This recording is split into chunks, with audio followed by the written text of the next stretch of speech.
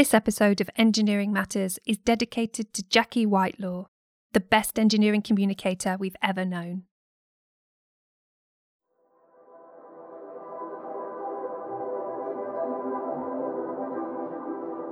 We as a human species are exploring further. This is kind of that edge of the boundary. Because we already have come so far in the International Space Station. So the gateway in itself, it really opens those possibilities to the future. We don't know exactly what that path is going to look like because in science, you're kind of learning as you go along. I mean, everyone is interested. Everyone wants to inspire a future generation of engineers and scientists and those types of things.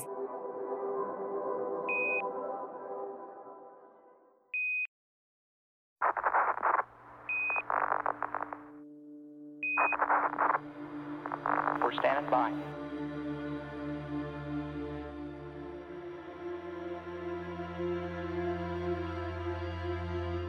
Hello and welcome to Engineering Matters. I'm Alex Conacher. And I'm Bernadette Ballantyne. And this is a very special episode. Special because we're talking to the US National Aeronautics and Space Administration. NASA. The same NASA whose Apollo mission put men on the moon in 1969, launched the Cassini mission in 1997 to take those amazing images of Saturn, and has put rovers on Mars, to name just a few of its achievements. In this episode, we are finding out about a new mission that is critical to the next step of human exploration of space and living off planet. We're talking about the Lunar Gateway, a small space station that will orbit the moon and act as a hub, supporting operations on the surface and in lunar space. It will facilitate communication with Earth, allow for scientific experiments in deep space, and act as a staging area for supply missions. It's not every day that you get to speak to NASA, so for this episode we asked for some help with our questions from some children from a school near our recording studio. So special thanks to Lockers Park School, and listen out for their questions later. This week we're joined by two experts from NASA who are part of the Lunar Gateway programme. But before we get into the detail of this station, the first permanent human outpost in deep space, we need to understand the wider mission that this is part of, the Artemis programme.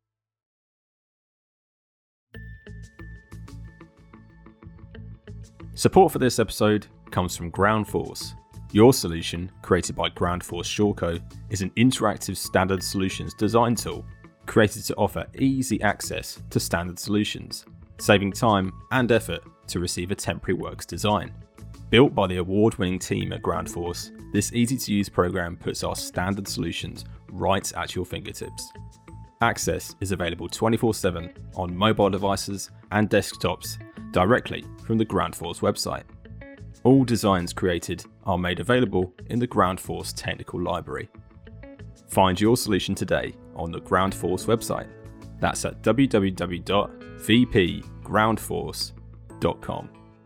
And now, back to the episode.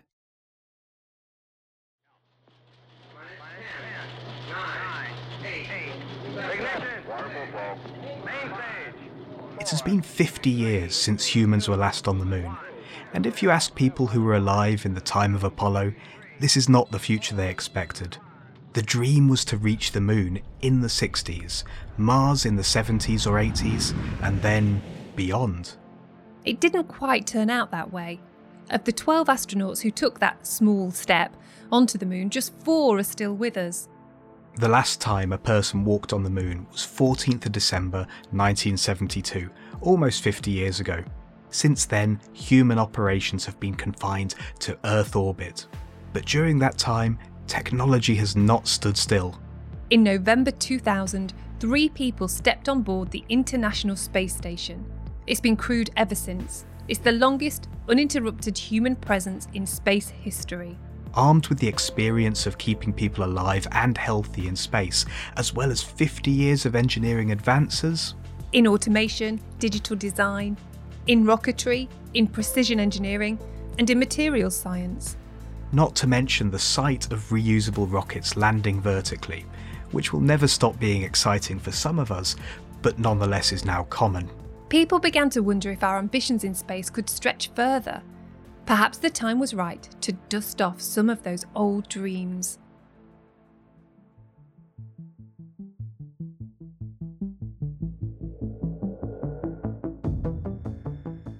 2017, NASA was directed by the White House to return astronauts to the moon.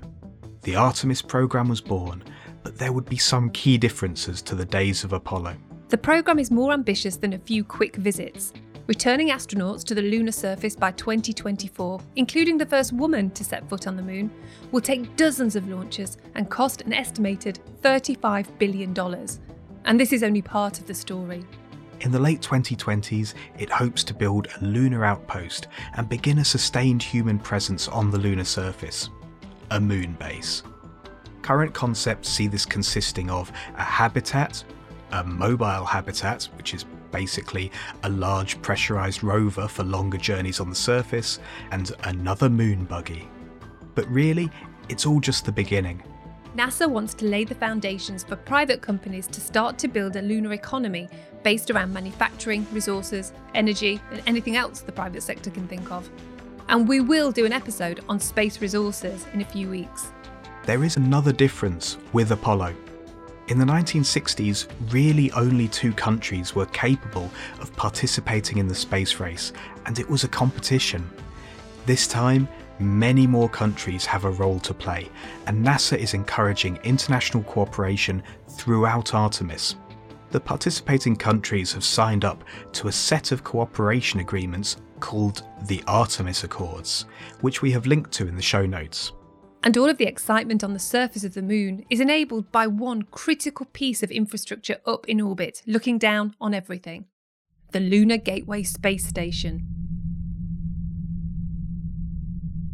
The Apollo missions that were fantastic and landed via the Saturn V and launched the crew and the landers to the lunar surface, those were 3-day missions to the lunar surface. They had to take everything with them and to come back with small samples of a return.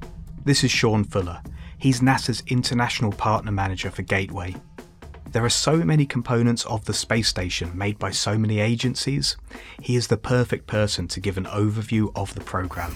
As we go now into what we call sustainable exploration, we look at a stepping off point, and which is what Gateway is. It's a location that landers can fly up to, much larger landers, and stay in lunar orbit. The crew then comes up. They will come to Gateway, the opportunity to research on Gateway as a small station in a completely different environment than we've been in before, but then also crews to get into these landers and go down to the surface and do their work on the surface. And we're talking a minimum of about 6 days. So our orbit on Gateway is such that it goes around the moon every 6.5 to 7 days. And so you get intervals of that duration on the lunar surface. And by having Gateway, what that means then is the lander then goes back up just to Gateway. So it only needs fuel to get from the lunar surface up to Gateway. The significance of that is that a lunar lander only has to worry about transitioning between Gateway and the surface and back, which is easy in terms of fuel and also requires no heat shielding. It means the vehicle can be specialised. Basically, we need to design heavy-duty rockets for getting out of Earth's immense gravity and atmosphere. But everywhere else, vehicles can be designed to be much lighter. Now, Gateway also, in that realm, is going to help us as a stepping stone for future missions that perhaps go beyond the moon and go out to places such as Mars. Again, a stepping stone where you spend your energy coming off the Earth's surface, get into an orbit that's away largely from Earth's gravity can do your activities to integrate there and get ready, and then go off to your final destination. Like the International Space Station, the Lunar Gateway will be modular. An initial couple of core sections will be placed to provide communications support for early missions, but then this will be supplemented with further modules. Progress on Artemis has been rapid and its final configuration has yet to be decided. But metal is already being cut for the core modules of the station. The first is known as the Power and Propulsion Element, or PP. And it does just as its name implies. It provides the power and the propulsion for Gateway. That is currently being built by a U.S. company, Maxar, that is building that based on existing satellite buses. So it's enhanced to provide the additional capabilities for Gateway, but it's based on a bus that they fly on satellites today. So that's being developed. And in fact, I'll point out the solar arrays on that are very, very similar to the solar arrays that the ISS is upgrading now as we speak. There's spacewalks going on to do that. And so we're using that new technology from the ISS and applying it to Gateway as well. So that's the first element. The next is called HALO, the Habitation and Logistics Outpost. And so that's our first small pressurized element. So that's where crew can ingress in there. That's being done by a US company called Northrop Grumman that's developing HALO, but it really involves many around the world. And so what I mean is within that, the primary structure for HALO is being developed by Thales Alenia Space, Italy. It's actually being manufactured in Turin, Italy today. There are components of that have been manufactured for the primary structure. It will, again, house the crew, also provide some research opportunities, both internal as well as fixtures on the outside for external research and docking ports. Once in space, they will fire electric thrusters to spiral out to a lunar orbit and become the first pieces of Gateway.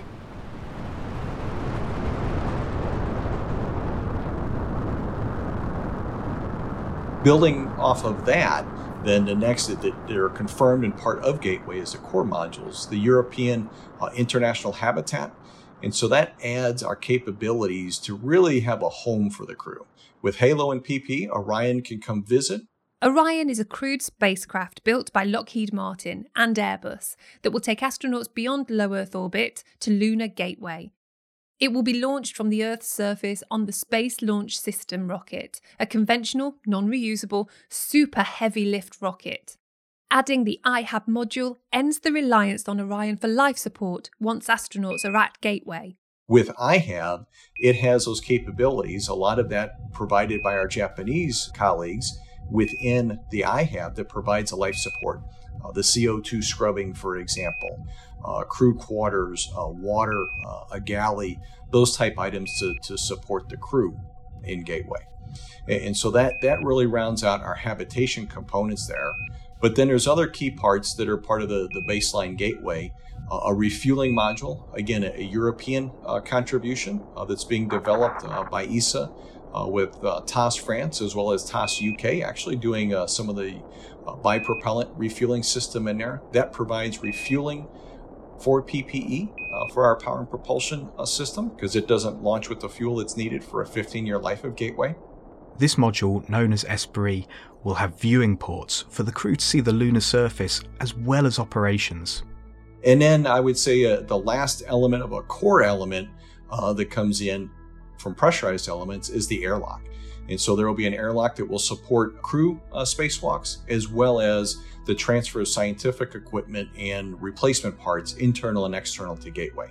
So you can take it through this small equipment lock without needing the crew to go external on a spacewalk.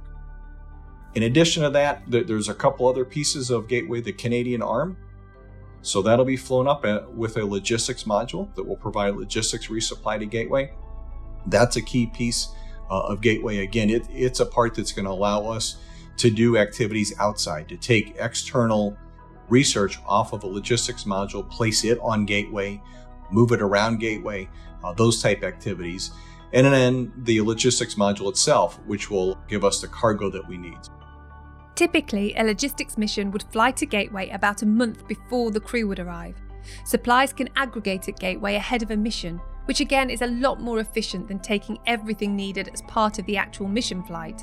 Everything is waiting for the astronauts when they arrive. Inside Gateway is expected to be about 1/6 the size of the International Space Station, but advances in technology and the demands of deep space mean that there will be some changes. The most visually obvious will be the solar panels. You know, if you look at Gateway, it is a bit different. So ISS is a much larger, much bigger power demand. And so one of the things that really sticks out at you on ISS is the truss structure and the solar arrays there to support that. So that was much earlier technology, probably 30 years ago or so, technology on the solar arrays. And one of the things you can see is I mentioned we're updating the solar arrays on ISS.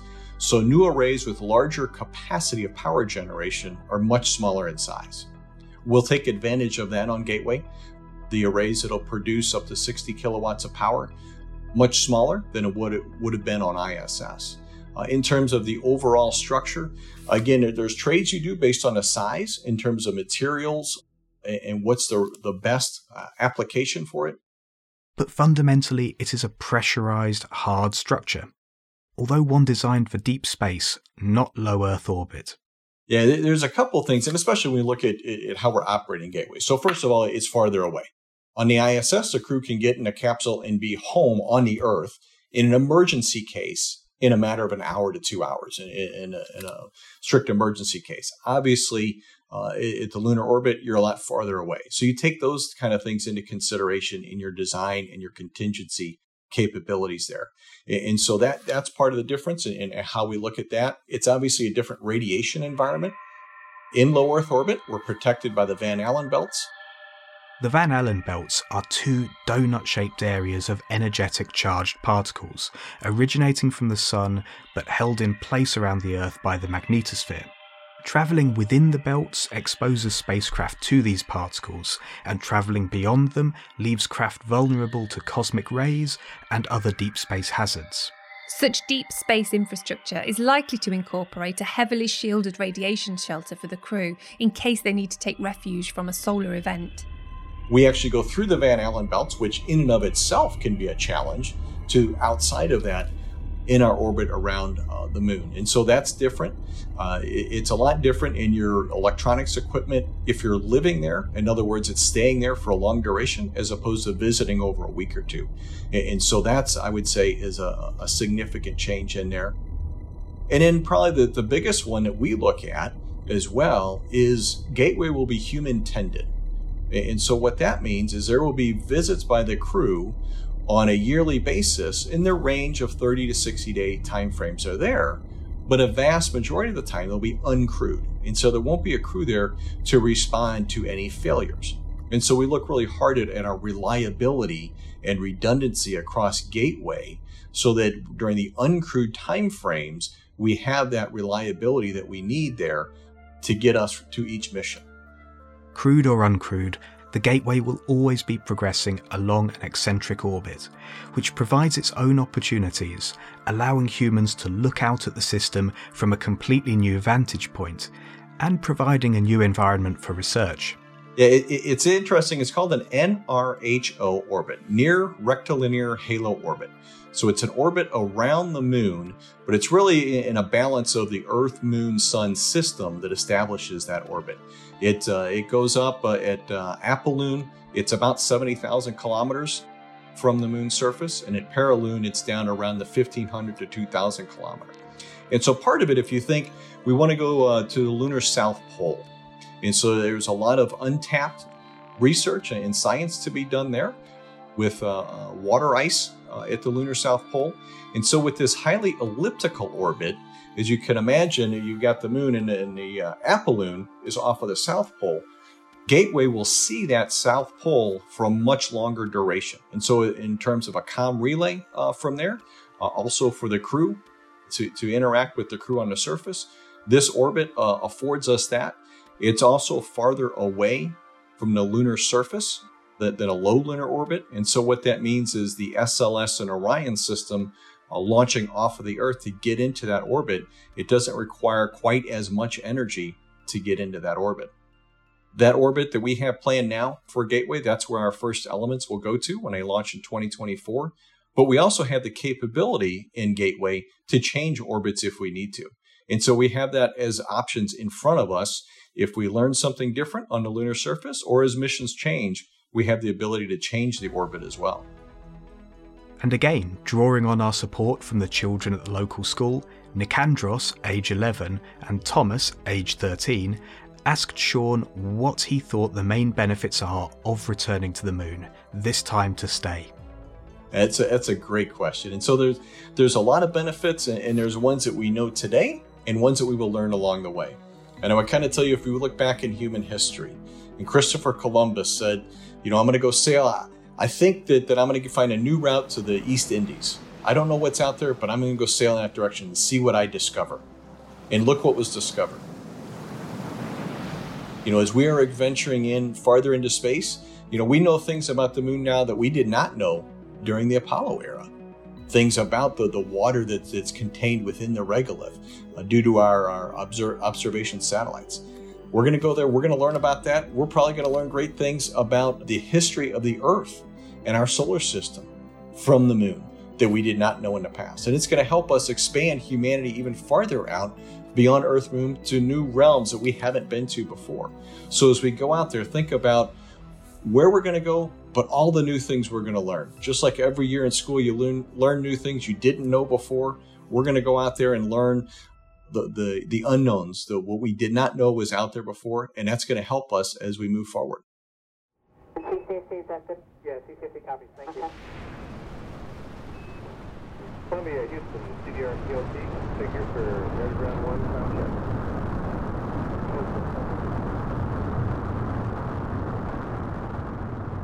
check. To get the hardware that's required for a space station all the way out to cislunar space, it's going to take quite a lot of rockets.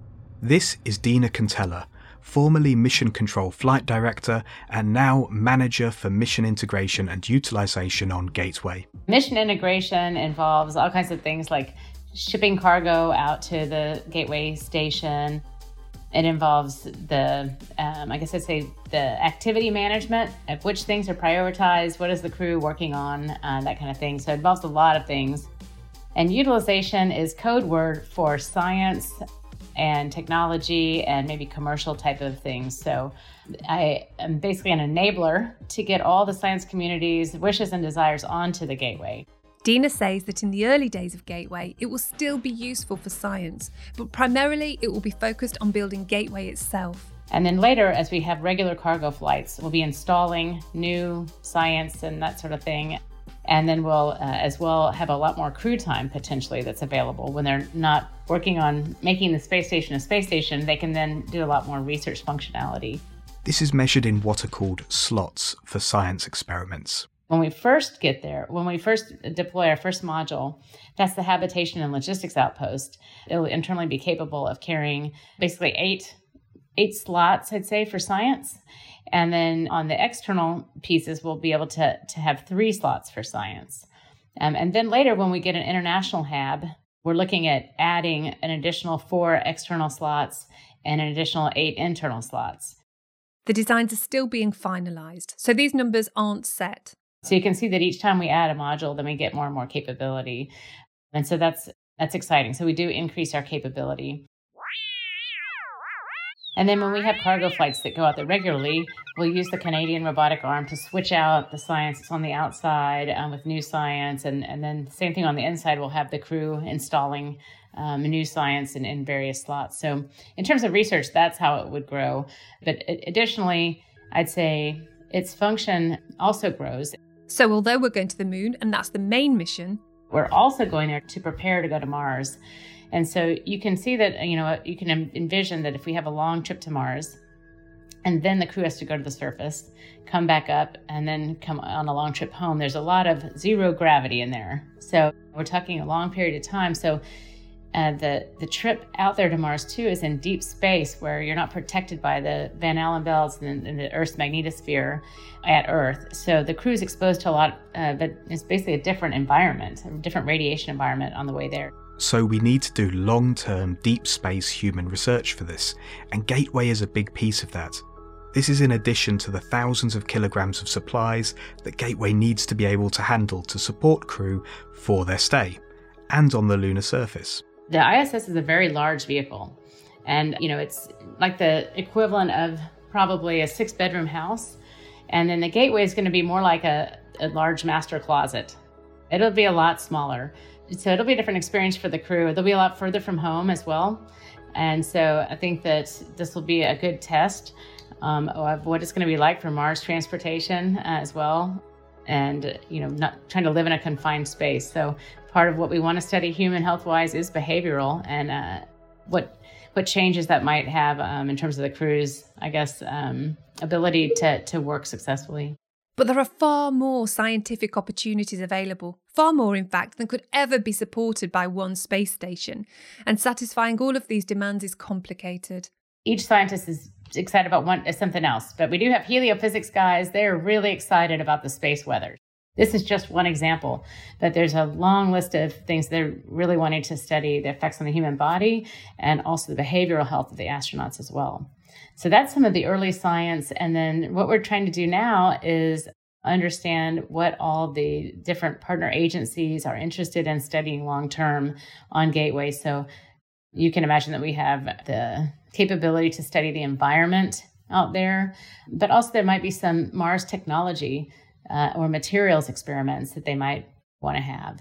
You have astrobiologists that are interested in what does the external radiation do to both internally and externally to the vehicle. What does that do to organisms? We have a whole host of things that folks are ready to go study, and they're excited, especially about the radiation environment, I'll say. So fitting all of these competing science demands is complicated and is something Dina has to deal with. I'd say wrangling with. I don't know maybe that's a Texas term, but we are still trying to figure out how to fit all the systems on. In fact, let me just give you an example. So we'd like to have a toilet on board that would supplement the toilet that the crew has when they bring up in the Orion spacecraft. So we need a toilet for long-term use on Gateway. And we're trying to figure out where's the best location for that toilet. Is it in the international hab? Or maybe we want to put it in a logistics module. We're still trying to work through all of those details because it is a pretty complex system, the space toilet. So just as an example, we're still trying to figure out what to do with that. And so it's a complex matter trying to fit it all into a very small vehicle.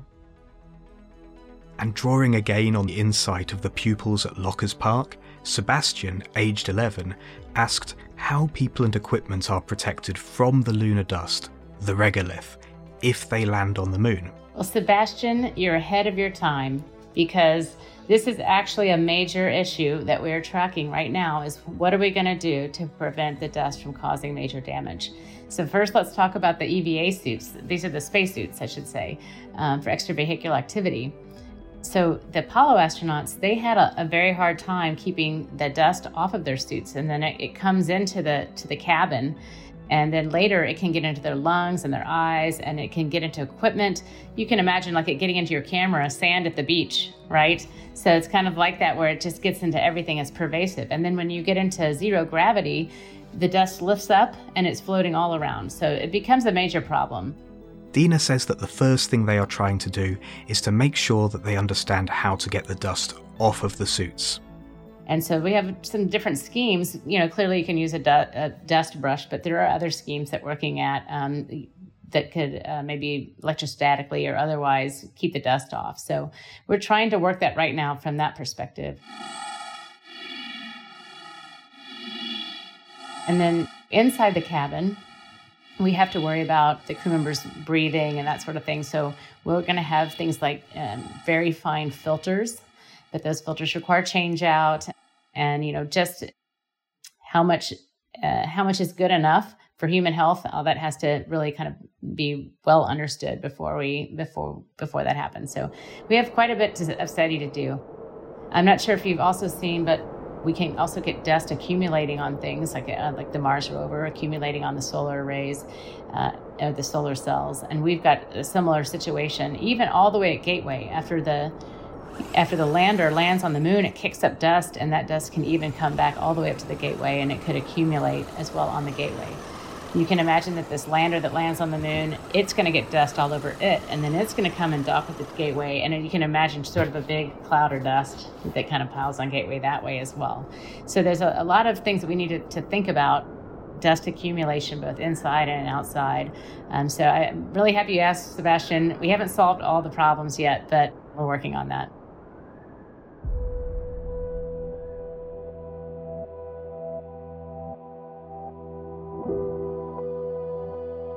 Expanding into space is a scientific and industrial imperative. We live in a world that is finite, a fact that is becoming increasingly apparent, and although a lot of our longer-term aims in space may seem like an unattainable science fiction, it all begins with a dream. So one of the things I like to do, and I have younger kids, and we kind of do it as a family, is when a space station flies over, to go outside and see that. Really let that sink in, that there are people living there. And then the next level to that now is there have been people living there for over 20 years. So for anyone that's 20 years old or younger, during their entire life, there have always been people living off planet. But now we're ready to go further. Now we're about ready to take that next step. And imagine that day when you can look up and look around the moon, take your telescope and see a glint of what will look initially like a star orbiting around the moon. And that is where humanity has stepped to. If you kind of take a step back and think about that, that really says a lot about what we're doing and what we're doing collectively with us and all of our partners to expand that. And so I look forward to that day when we see that, and just let that sink in for a bit of how far we have stretched, and we have built a system where people can live there for a duration of time. And maybe someday people will look up and see thousands of twinkling lights on the moon. Absolutely, absolutely. You'll see that, and you'll know that we as a species are there.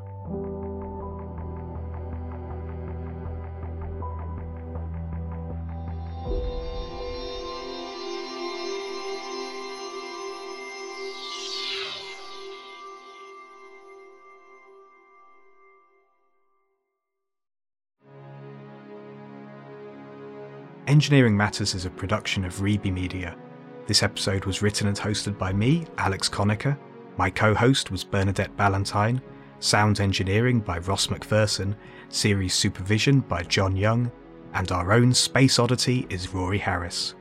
Special thanks to NASA. Thank you for listening.